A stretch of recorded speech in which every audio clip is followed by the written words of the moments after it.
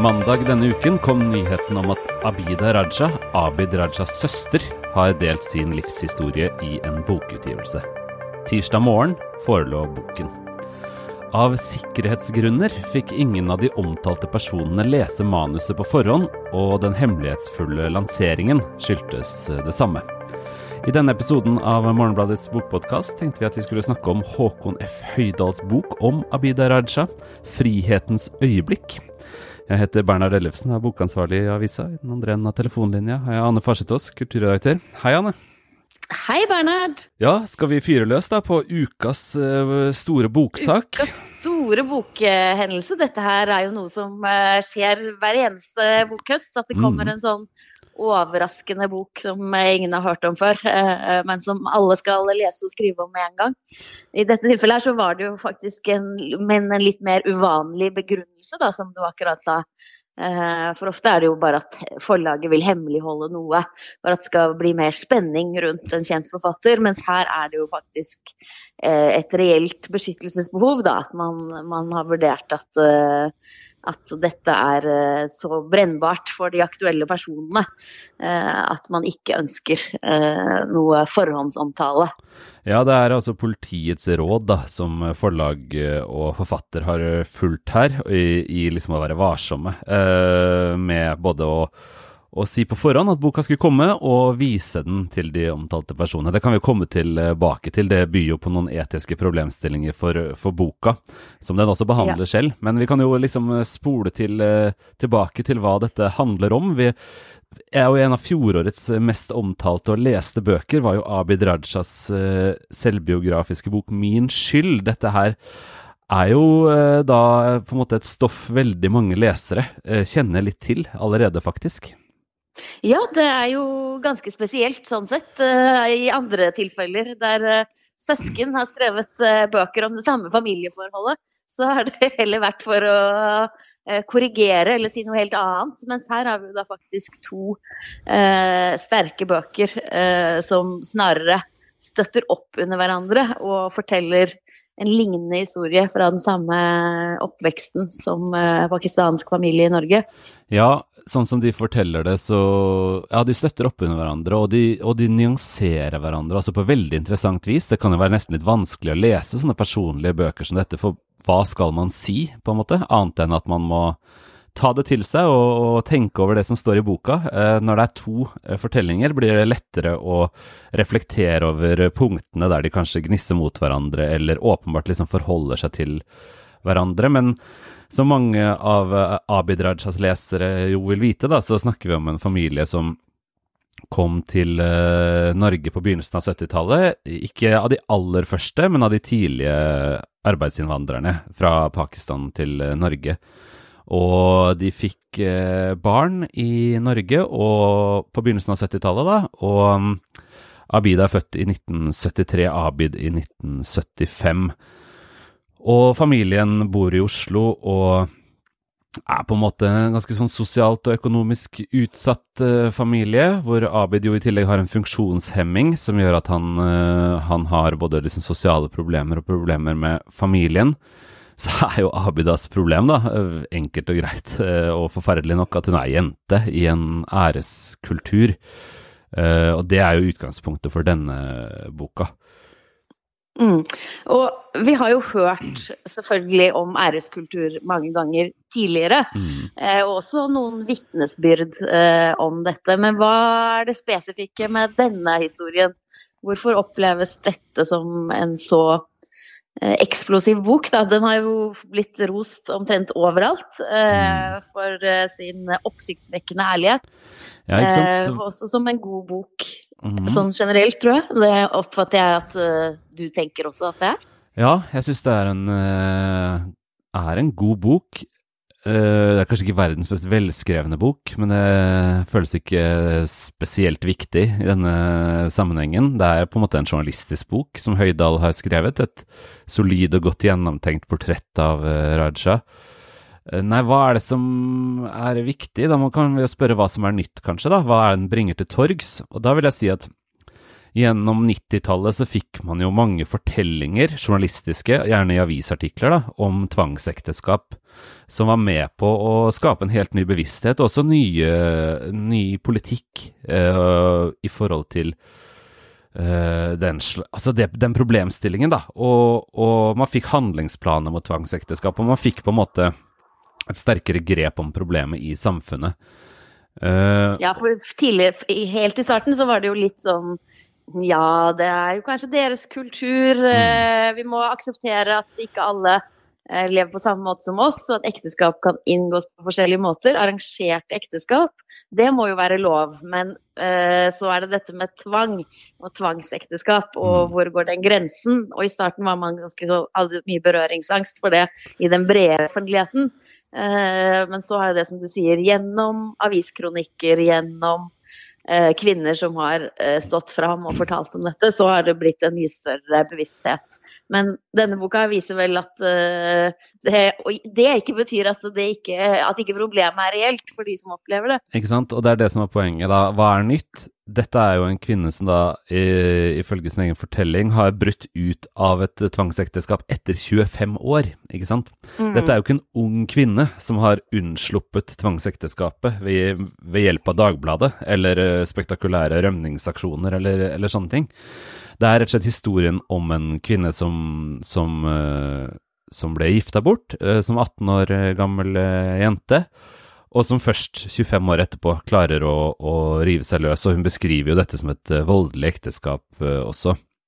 Så når man legger denne fortellingen inntil Shazia Majids veldig viktige bok Ut av skyggene, som kom for 3 år siden, hun er VG-kommentator og har skrevet om kampen for likestilling blant minoritetskvinner fra 71 og fremover, så må man jo si at Abida Raja er en som ble igjen i skyggene, ikke sant? Altså hun kom ikke ut av mørket gjennom 90-tallet og 2000-tallet, hvor mye terreng ble vunnet for likestillingen blant minoritetskvinner. Hun ble sittende igjen i skyggene, og det er det nye ved denne fortellingen. Det er en fortelling som forteller om hvordan det var å bli sittende fast. Og som du sier, så er det noe med at Majids-boken viser den større konteksten, hva som skjedde i samfunnet, hvilke aktører som var viktige for å få gjort noe med dette, mens Abida Rajas fortelling, den blir jo da et mer spesifikk historie, og også da en frigjøring som tar veldig lang tid, og som hun selv må stå for. Ikke sant? Det tar utholdelig lang tid, og det er jo nesten umulig å forestille seg 25 år. Abid Rajas bok er jo veldig sterk fordi han beskriver kampen for å få lov til å gifte seg med Nadia, han som han er så forelsket i. Det er en virkelig sånn musikalfortelling nesten. Man får en sånn West Side Story-følelse når man leser det. Og han vinner jo denne kampen. Det tar lang tid, 5 år, men han får gifte seg med henne. Og det er jo en personlig frigjøringsfortelling som beveget mange. Men her er det 25 år da, før det liksom åpner seg noe. Det er en annen type, det er jo en tapt frigjøring i første omgang. Hun makter ikke dette å få noe frihet til å bli sammen med den hun er forelsket i da. Hun blir tvangsgifta bort. Mens Majid da, grunnen til at hennes bok er så god er at hun jo både beskriver de organisatoriske og intellektuelle og liksom offentlighetsmessige strukturene for denne typen frigjøring av enkeltmennesker fra æreskulturen. Så er jo søsknene Rajas bøker viktige fordi de ser disse strukturene fra individenes perspektiv, men også får vist liksom hvor mye det koster for et enkeltmenneske å bryte løs når æresbegrepene er så sterke og den tradisjonelle kulturen hviler så tungt på dem. Og så sier du, disse menneskene er jo også fra samme generasjon. Majid er født i 74, Abida Raja i 73. De er begge storesøstre, skriver du? Ja, det er et veldig, veldig nyttig begrep fra Majids bok, altså, fordi at hun er jo en av de eldre søsknene i sin søskenflokk, og hun har jo en spesiell historie, hun også. Altså hun gifter seg gjennom et arrangert ekteskap som hun er fornøyd med, altså hun er forelsket i sin kommende ektemann og så videre. Han er vakker, og de er glad for å gifte seg. Men det er jo et arrangert ekteskap, og hun er jo av de første som blir født i Norge, da, ikke sant? 74. De første kommer i 71. Foreldrene kommer altså i 71. Og det som skjer er jo at hennes ektemann dør av akutt leukemi veldig raskt, så hun blir enke utrolig ung. Og da endrer jo forutsetningen for hennes liv seg, så hennes liv skifter liksom takt, mens hun ser at småsøsknene, de som er en del yngre, selv om de er samme generasjon, så har de noen flere år i Norge, ikke sant? De kommer liksom noe senere til dette kulturmøtet, da. Da har de enklere for å gripe til utdanning, til liksom norske muligheter. Så hun lager et veldig fruktbart begrep, storesøstergenerasjonen, som altså er kvinnene, som er født tidlig på 70-tallet i Norge, og som blir stående i en sånn mellomposisjon mellom foreldrenes strukturer og den norske frigjøringsmuligheten, ikke sant, som Majid beskriver. Og det er altså helt utrolig dekkende for Abida Rajas situasjon, ikke sant? Vi har lest boka om hvordan lillebroren hennes får det til. Nå har vi lest boka om hvordan hun ikke får det til. Og det føles veldig som at det er betinget av det at hun er en storesøster da, i Majids betydning av ordet, altså at det er som begrep. Og det er jo da, logikken er jo soleklar, det er jo fordi at hun er jente, at det er ikke store brødrene som blir sittende fast i den situasjonen. Nei, ikke sant? Det er jo også Majids store poeng, at kvinnene, og særlig mødrene egentlig da, betaler den høyeste prisen for migrasjon, som hun skriver. Det gjør jo også da disse storesøstrene, de havner liksom litt i hva skal vi si da, i det morsfengselet da. Og for Abida, sånn som hun beskriver det i sin bok, så er jo dette også en veldig, veldig dramatisk historie. Hun blir jo forelsket i en gutt. Historien ligner ganske mye på den Abid forteller om han og Nadia, men det går jo ikke på samme måten. Altså, de blir observert, ikke sant? Dette blir en skandale. Det skal virkelig utrolig lite til sett fra vårt perspektiv, for å lage skandale i denne familiekulturen. Og familien er jo i veldig villrede om hva de skal gjøre med henne, som liksom har brakt vanære over familien. Og på et tidspunkt så fremkommer det av boken at æresdrap ser ut til å være en reell mulighet, rett og slett. Men løsningen da, eller straffen, eller hva man nå skal kalle det, blir tvangsekteskap i Pakistan. Men det er jo det vipper da, når hun er 16-17 år gammel, hvilken vei det skal gå. Men for henne så er kjønnshindret for stort, trykket for stort, så det ender på den mørke siden. Og nå er jo dette en bok som vi skriver om, og det er Abida Rajas fortelling, fortalt til Høydal, eller skrevet av Høydal. Og da må vi jo påpeke at vi har selvfølgelig ikke noen egne, vi har ikke noen andre fakta å snakke om enn det som står i boken. Det skal sies at eksmannen til Abida Raja, han har uttalt gjennom advokat at han stiller seg uforstående til at ekteskapet ble inngått under tvang, og stiller seg uforstående til påstandene i boken. Sånn at vi må jo gå ut fra boken og dens påstander og vurdere de. Er dette, som du sier, boka har blitt rost for å være hudløst ærlig, smertefullt ærlig, oppsiktsvekkende ærlig. Er den også troverdig? Altså, det er vel det som er spørsmålet for en bokanmelder. Vi kan ikke måle hva som er sant og ikke i virkeligheten, men vi kan vurdere en boks troverdighet.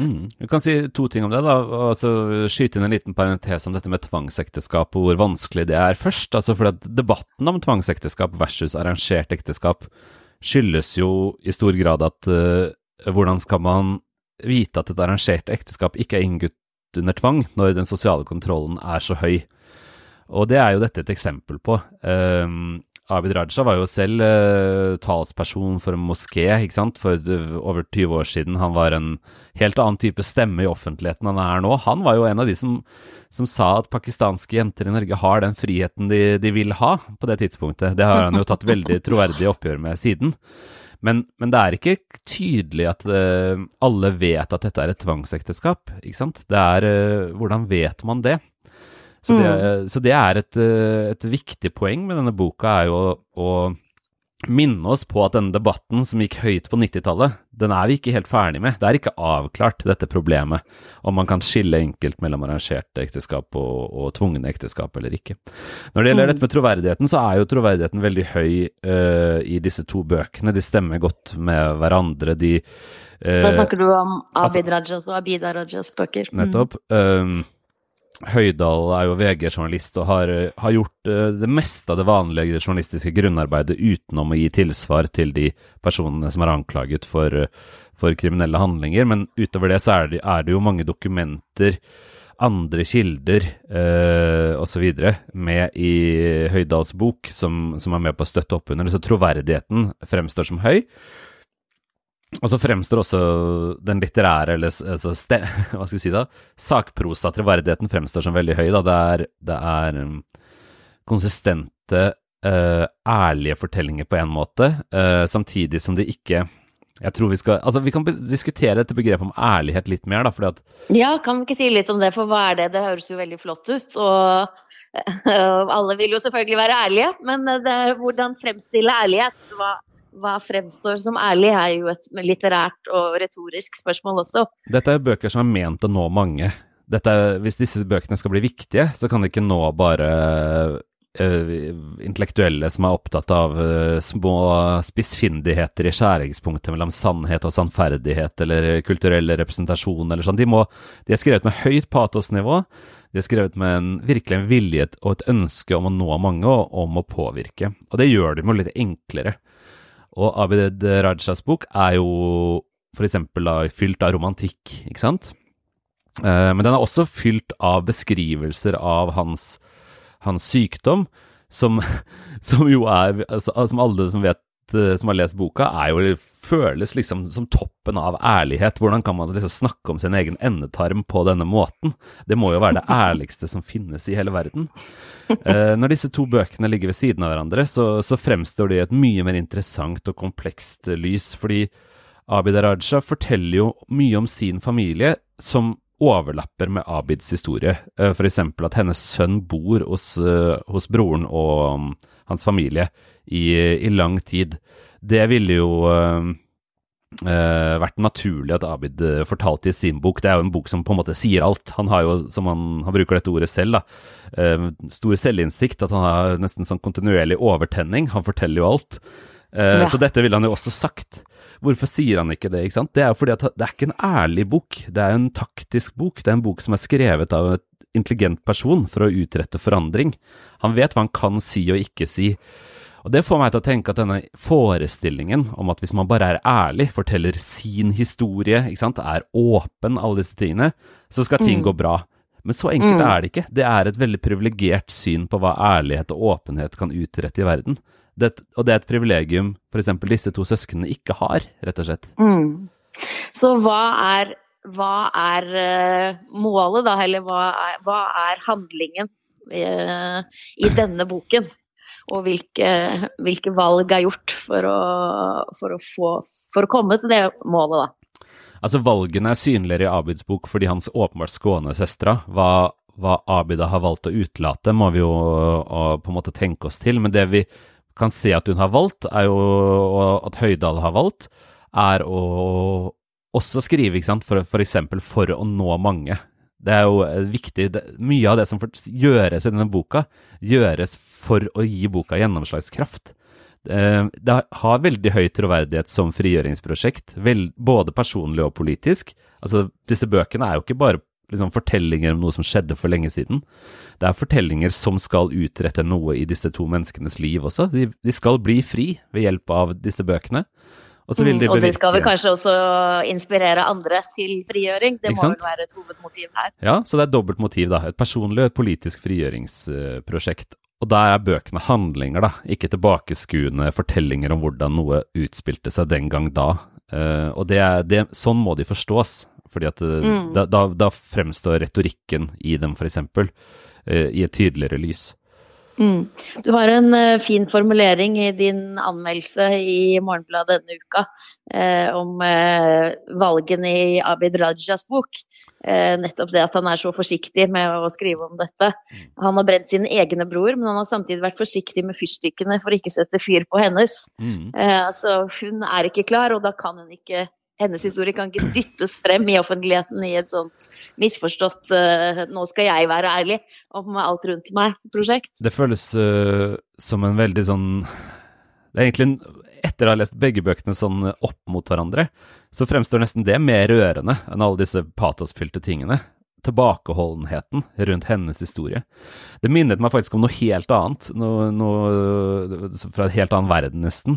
Men Tove Ditlevsen, den danske forfatteren som jeg har snakket om flere ganger, hun hadde jo en brevspalte, altså en Clara Klok-spalte I et dansk magasin I flere 10 år, som særlig var kjennetegnet av at hun, som jo selvfølgelig var frigjøringsprofet så til de grader, veldig sjelden rådet de som skrev inn til å gå løs på frigjøringsprosjekter de ikke hadde ressurser til å gjennomføre. Hun ba ikke liksom kvinner som helt åpenbart ville havne på ræva da, hvis de brøt løs av økonomiske sånne grunner, om å bryte løs fra sitt liv, liksom.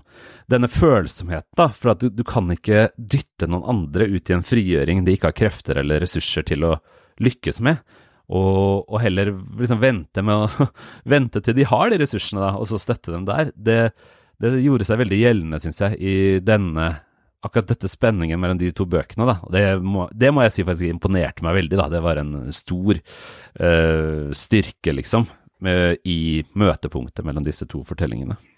Og som du konkluderer med så viser jo denne boka her, eller Abida Rajas historie, at frigjøring noe man må anstrenge seg for hele tiden, og at det hardt arbeid, og det koster enormt med ressurser. Ja, ikke sant? Det det disse bøkene minner oss om. Det jo det Abida Rajas bok kanskje særlig minner om, fordi prisen for henne så høy og så fersk. Hun står jo I dette. Det jo en bok utgitt under disse spesielle omstendighetene fordi politiet mener det nødvendig.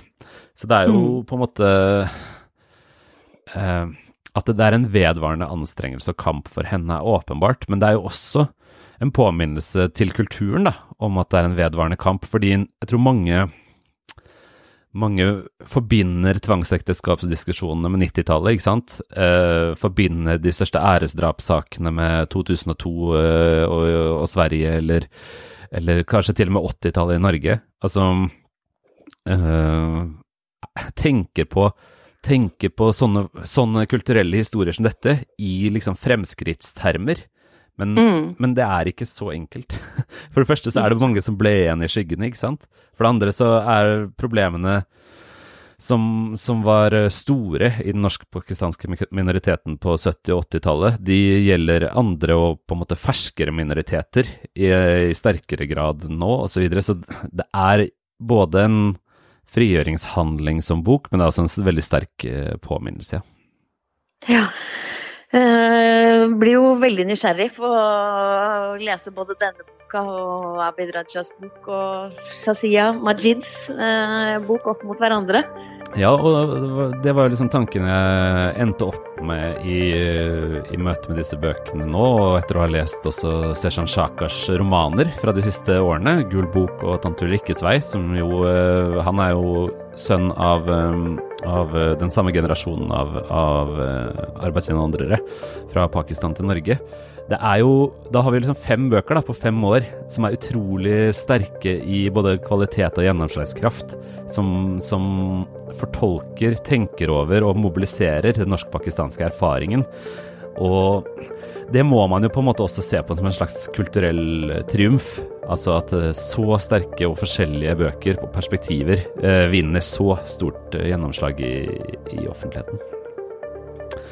Ja, dette kan vi altså lese om I denne ukens utgave av Morgenbladet, hvor jeg har anmeldt Abida Rajas bok. Håkon Høydals bok om Abida Raja skal vi være nøye med å understreke. Den kan leses på morgenbladet.no. Der kan man også abonnere på avisa, som vi alltid håper du vil gjøre. Og så snakkes vi igjen neste uke, Anne. Takk for praten. Takk for praten.